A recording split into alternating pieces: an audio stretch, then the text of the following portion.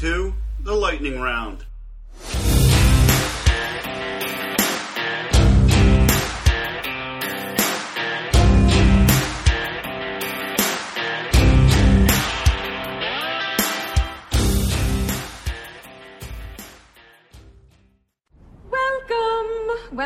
Welcome. Hello, and welcome to the Dave Kershner Lightning Round podcast. I am your host.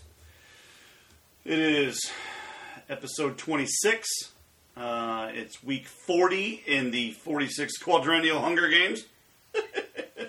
A lot of stuff to cover. Well, yesterday was election night.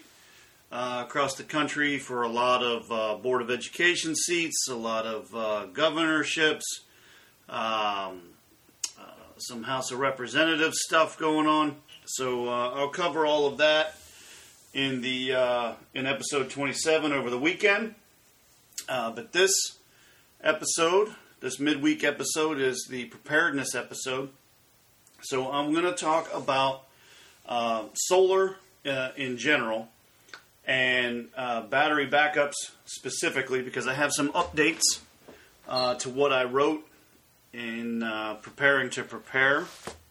And I would like to give a shout out to the folks that have been listening that have been purchasing books. I hadn't checked the sales dashboard for Amazon. And it looks like a lot of copies of the home remedies, poultices, salves, and tinctures have been sold. I'm getting some reviews on Amazon, so I appreciate the purchases. I just wanted to acknowledge you guys, and I hope you like the book.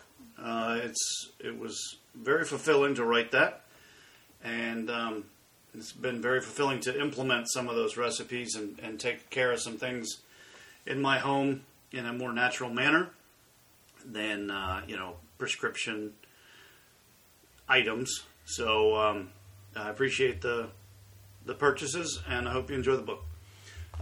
So when it comes to... So today we're going to talk about solar, but more specifically battery backups. And I knew that this was going to be a risk whenever you are going to write something, whether it's home remedies or whether it's preparing to prepare or whether it's fiction, if you include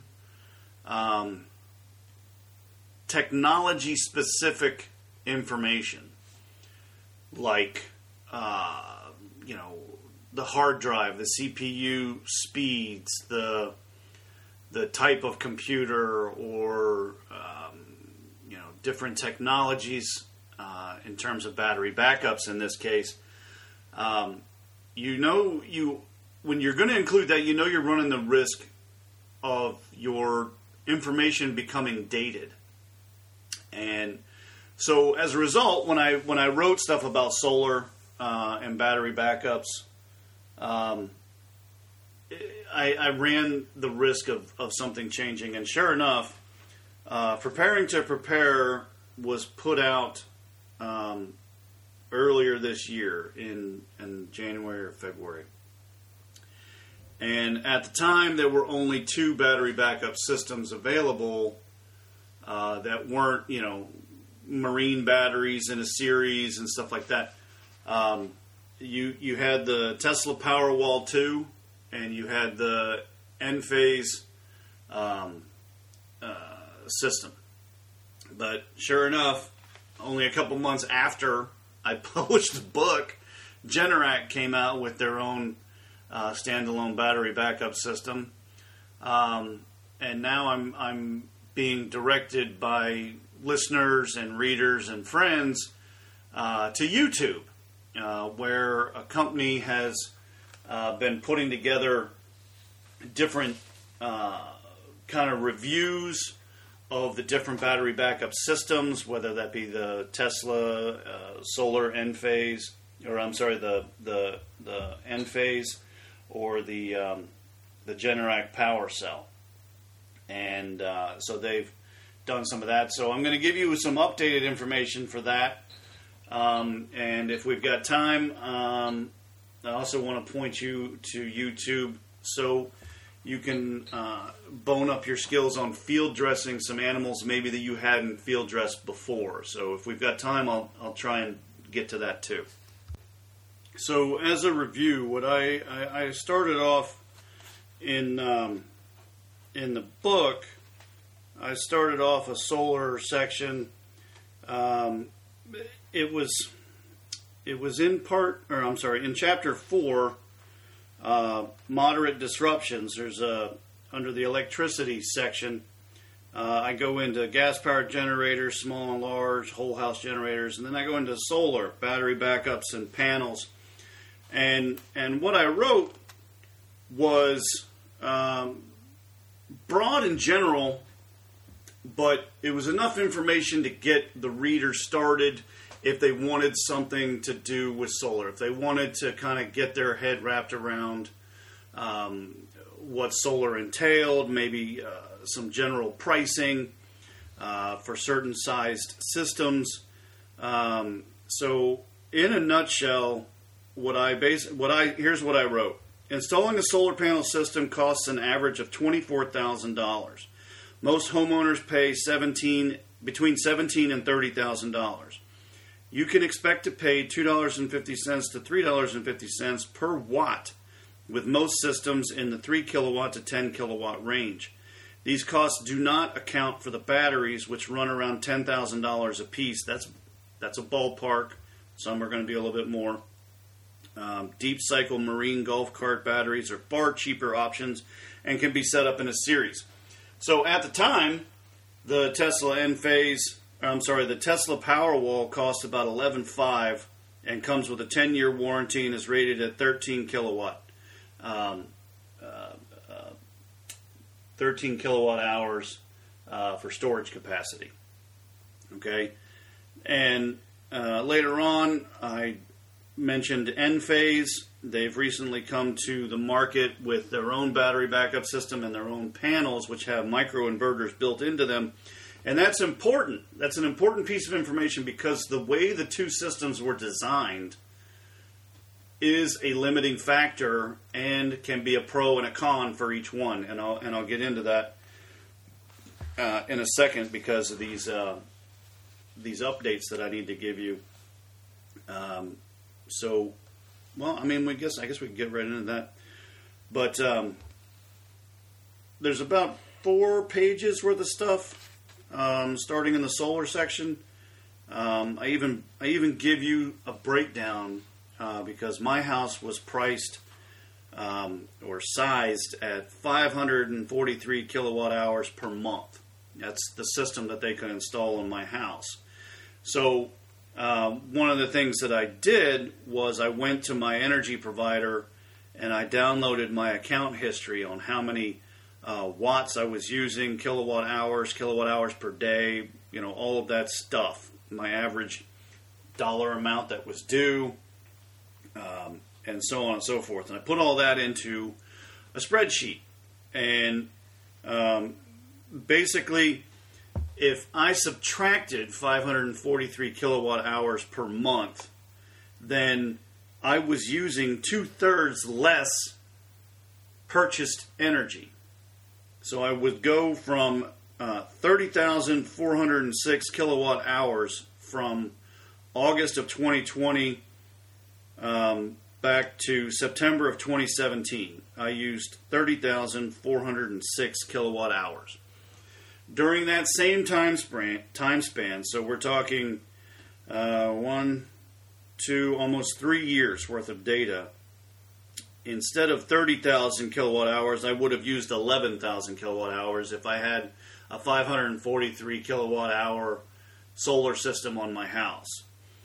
And based off of those numbers, 1, 2, 3, 4, 5, 6, 7 months out of those 36 roughly, I would have sold back energy to the energy company and I wouldn't have had a bill at all.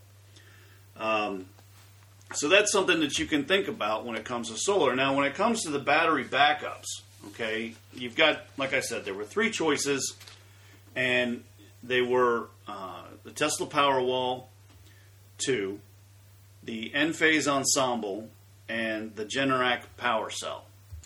So in the first video that I was directed to, a company called Solar Surge, one of their sales reps, Joe Ordia, kind of did the presentation. He compared the Powerwall to the Ensemble, or the Enphase Ensemble. The video aired or was uploaded on February 3rd of this year. I have figures right around the time my book got published, but that's okay. So what he did was he compared the two systems and kind of gave points based off of 5 specific criteria: power, storage capacity, warranty, price, and a thing that they called the X factor. So whether that be its unique architecture or design features or the like. So they gave points for that. A lot of this information is in the book, but I'll reiterate it because I watched the videos just so it's, all in one concise place. So for power, the Tesla can handle 5 kilowatts and with a 7 kilowatt surge. And so basically what he's saying is that that's enough to power all of the 120 volt outlets, but it will become strained if you're trying to run a well, a sump, or a septic pump. But the surge, the additional 2 kilowatts as part of the surge, because it can fluctuate, right? So you have a motor that needs to start up. Well, you need more power to start it up. But once it's started up, then that surge drops back down. So it can handle that. But for Enphase, it's a little bit of a smaller unit. So it's a 3.8 kilowatts with a 5.7 kilowatt surge.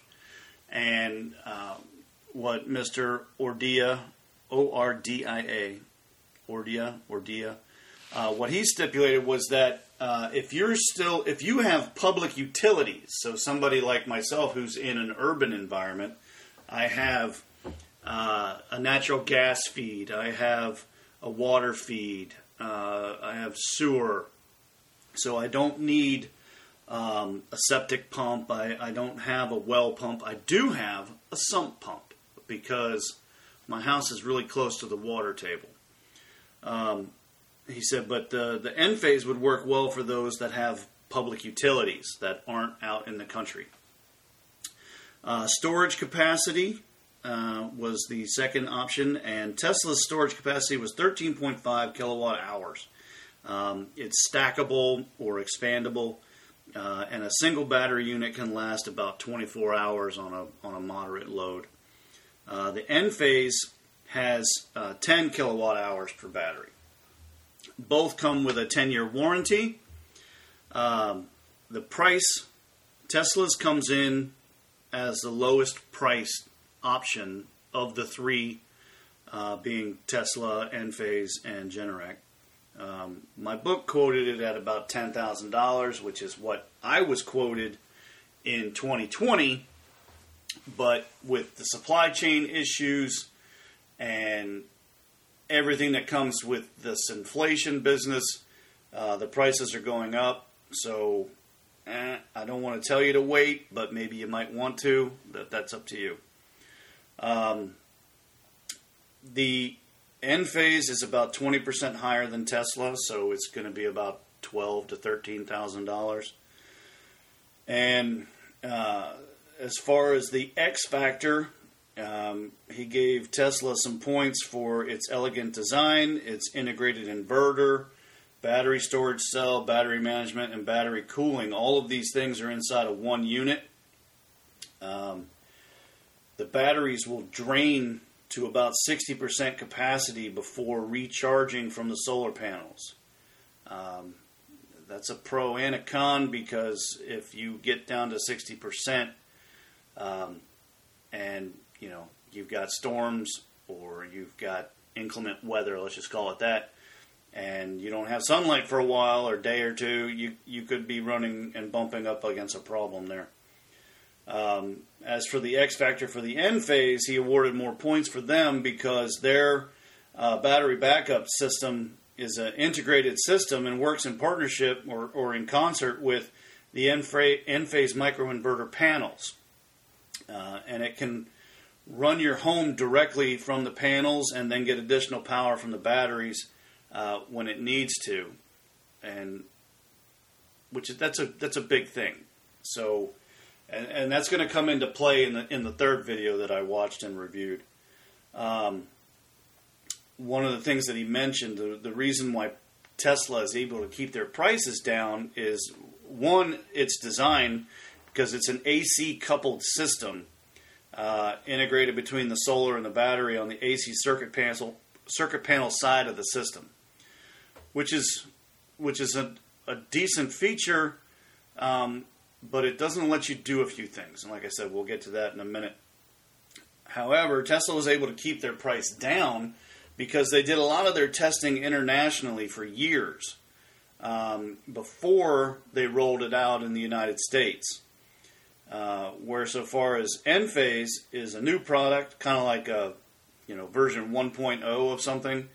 So there are kinks in their product, but they're getting ironed out pretty quickly.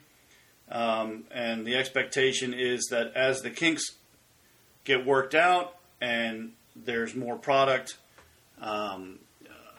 being installed, their prices will come down and be comparable with Tesla. So for this particular review, in this particular video, Solar Surge awarded Tesla as the winner, simply because it had more power, it had more storage capacity, and it had a better price. Okay. The second video was the Powerwall, the Tesla Powerwall 2 versus the Generac Power Cell, which is, again, just like N-Phase, Generac's battery backup system is new to the market. You probably know the name Generac from their standalone whole house generators and some of their portable generators. It's a quality product. It's a quality manufacturer. But this is a new product. This is a new kind of line of business for them, if you will. So he went through the same 5 criteria: power, storage, capacity, warranty, price, and X factor. The Generac is bigger in terms of its standard installation. It comes with 3 batteries. Each battery holds 3 kilowatt. So their standard system is already bigger than Tesla's, which is only 5 kilowatts. And the Generac can handle a 12 kilowatt surge. So the Generac is something that you might want to think about if you're out kind of in the country, because it's a bigger system, and it's got it. You can put additional batteries into it. So every battery that you add is an additional 3 kilowatts. So it has room in the I want to call it a locker, but in the box for 3 additional batteries. So you could, in theory, expand it to 18 kilowatt hours, or 18 kilowatts, I should say. Its storage capacity would be 18 kilowatts because of the cabinet is able to be expanded by adding additional ones. They both come with a 10-year warranty. Again, Tesla is priced lower. Generac is comparable with N-Phase, so it's going to be about 20% higher, or 12 to 13,000 roughly in there. The X factor that they mentioned was the same thing for the previous video, but with Generac, the X factor that they noted was that the the addition of extra batteries can actually be done by the homeowner. So you can just call your dealer, whoever installed it, and say, hey, I want to add another battery or 2 or 3. And the homeowner can put those in. They don't need to pay for the service call. They just need to get the products. They can go pick it up if they want to. So that was a pretty big X factor for him. The third video, the winner on that one was a draw. Because Tesla has a better price, but Generac had more power, more storage capacity, and it was expandable by the homeowner. So all of those things brought them level and negated the price difference. So they said that was a draw. But the third video is where things got interesting and kind of what prompted this episode today, which was the episode was titled "Why Enphase Ensemble Beats Tesla Powerwall 2." So I was like, well, wait a minute, you're contradicting yourself. So the first video was put out, the first video comparing Tesla to the Enphase Ensemble battery backup system was put out in February of 2021, and this latest video was put out in late April of 2021. And so basically what they did is they had some time to install different systems, to deal with various aspects of that install, looking at a number of factors. And so what they broke it down to is 3 things. And this is why they felt Enphase was better than the Tesla Powerwall. So, number 1 was adaptability. And I mentioned this earlier as part of the first video review, which is that the Tesla Powerwall is an AC coupled system, meaning it's integrated between the solar and battery on the AC circuit panel side of the system. That's Tesla's shortcoming. Because of the way that they integrated the system, the Powerwall cannot regulate the solar output. So it's either all or nothing, as the batteries can't take any more solar energy. So if the batteries are full, okay, the battery and the system is going to tell the panels, I don't need any more energy from you. Stop trying to give me energy. So it'll shut down the panels. Because of this constant back and forth, it can shorten the life of the battery. And the Tesla system will continue to do that until it hits 60%. And then it'll say, okay, give me your energy. But by that time, it could be nighttime. And you could be in inclement weather. So to give you an example, we didn't see the sun here in central Ohio for 4 days last week. So I contacted a friend of mine who has a big solar array on his house. And I asked him, I said, well, we haven't had the sunlight come out since last Sunday. And it was Thursday at this point. And it had rained off and on for the better part of a week. And he said, oh yeah, my system, it's not putting out much of anything. So that's a problem when you have a battery system that's constantly telling your solar panels, I don't want any more energy from you until you get all the way to 60%. So what if you hit 60% overnight on that Sunday night, and then Monday, Tuesday, Wednesday, Thursday, you weren't getting full sunlight. You weren't, you had constant cloud cover and rain and just generally crappy weather. So that's a problem, okay? But Enphase, when you put in an Enphase system, there are microinverters built into their solar panels.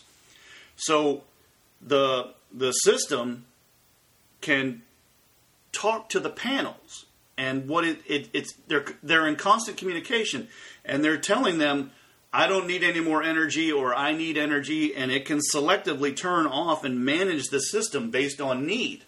So if you have a bright sunny day and your batteries are full, the system is smart enough to know, hey, go power the house based off of the panels, and then when the sun goes down and the panels aren't collecting any solar energy, then we'll use my batteries. So it's a very, very intelligent system. That was one of the things that they brought up, was adaptability and the ability for the Enphase system to communicate directly with the panels and manage the system that way, whereas Tesla can't do that. Tesla is not designed to do that. Number 2 was the warranty. Excuse me. So in the warranty that originally came out, when there was no other competitor on the market, Tesla put out a 10-year warranty, and everybody's like, ooh, look at that, 10-year warranty. However, if you dig into the warranty and go into the fine print, Tesla limited their warranty to 37.8 megawatt hours for total energy throughput. So if you do the math and say, okay, well, the total storage is 13.5 kilowatt hours, then you divide the megawatt hours by the kilowatt hours and you get 2,800 cycles. So, yes, the warranty says 10 years, but the warranty's actually 10 years or 2,800 cycles, whichever comes first. So, because the system is draining to 60% and then recharging, that's a cycle. Every time it did that, you were looking at, you're constantly ticking off your number of max cycles.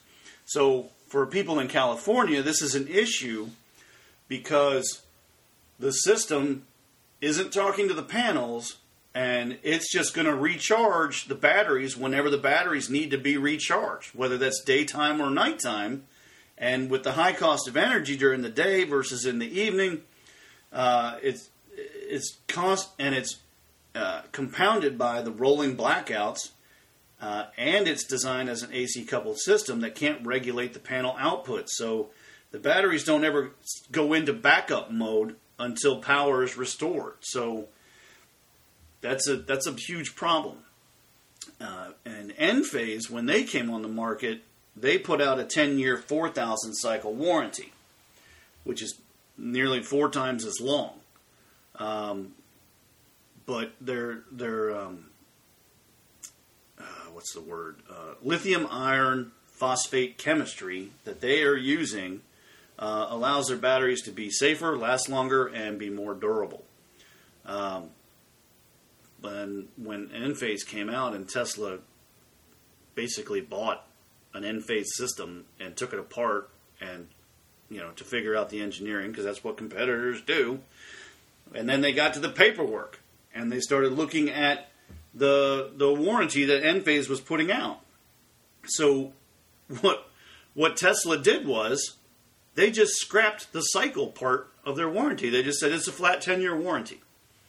So you do with that as you will. And the third thing that Solar Surge used as kind of a sticking point between Enphase and Tesla was the customer support. So Enphase engineers can remotely monitor systems, and they will proactively ship the installer replacement units or batteries along with the materials to return the bad unit before the customer's even really aware that part of his system is going bad, one of his batteries is going bad, or her. And he kind of phrased it this way. Enphase stands behind its product no matter what. They're proactive. And when it comes to dealing with Tesla customer support, they are, quote, less than ideal. So, you take that with a grain of salt, I guess. So that was kind of a new information to me, and that was kind of the worry when you start putting technology-based information into some books, because technology is constantly changing. So So I wanted to give you an update there. I think, I'm going to let some time go by, obviously. But as I get more feedback from readers and new information comes to light, I might do a version 2 of Preparing to Prepare, but I'm not going to do that for a couple of years. I'm just going to stockpile the info and go from there. Okay. So that's all that for battery backups and new information there. But while I was on YouTube, I thought, we have all these people that are no longer going lockstep with everything that the government says. Because for the last 5 years... Hold on, let me log in. For the last 5 years, they've seen what the media has done in terms of misinformation, disinformation, willingly broadcasting incorrect information, all for the sake of keeping their network in the 24-hour news cycle, all for the sake of bringing you more and more sensationalized news. So what that's done is it's brought more and more people into a self-sufficiency kind of preparedness mindset, which is who my Preparing to Prepare book is for. It's for people that, something's up. We're talking about inflation. We're talking about possible default. We're talking about debt limits, and then you take that information and you stick it in the same pot with what they saw from the media, and they're thinking, this could be a problem. I don't necessarily trust what's being said. And when I was on YouTube, because those were the videos that were sent to me, and I was preparing for this podcast, I thought, well, that's, how do I put this? There are a lot of people that are starting to become preparedness-minded, self-sufficient-minded. They've probably maybe gone out and bought their first firearm because of all of the BLM riots last year. And don't ever try and tell me that was peaceful protesting. That was Antifa and anarchy run amok. But you've got all these people now that are thinking to themselves, we need to stockpile some food, some water. We need to be more aware of what's going on around us. But these may be people that have never hunted before. They've never shot another living thing. Like I'm an avid duck hunter, goose hunter, pheasant, quail, dove. I find those particular breeds to be quite tasty. There's plenty of population for those, so I don't feel guilty about harvesting ducks and geese and pheasant and quail and chukar and things of that nature, dove, what have you. But it occurred to me that these people that are new to this particular mindset might not know what to do when it came to hunting and getting their own food. If there, say, is a societal collapse, or you lose power for weeks, you're out in the country, and you've lost everything in the freezer and the fridge and whatever. Whatever scenario you can cook up. So my thought was to at least point you to YouTube as a medium.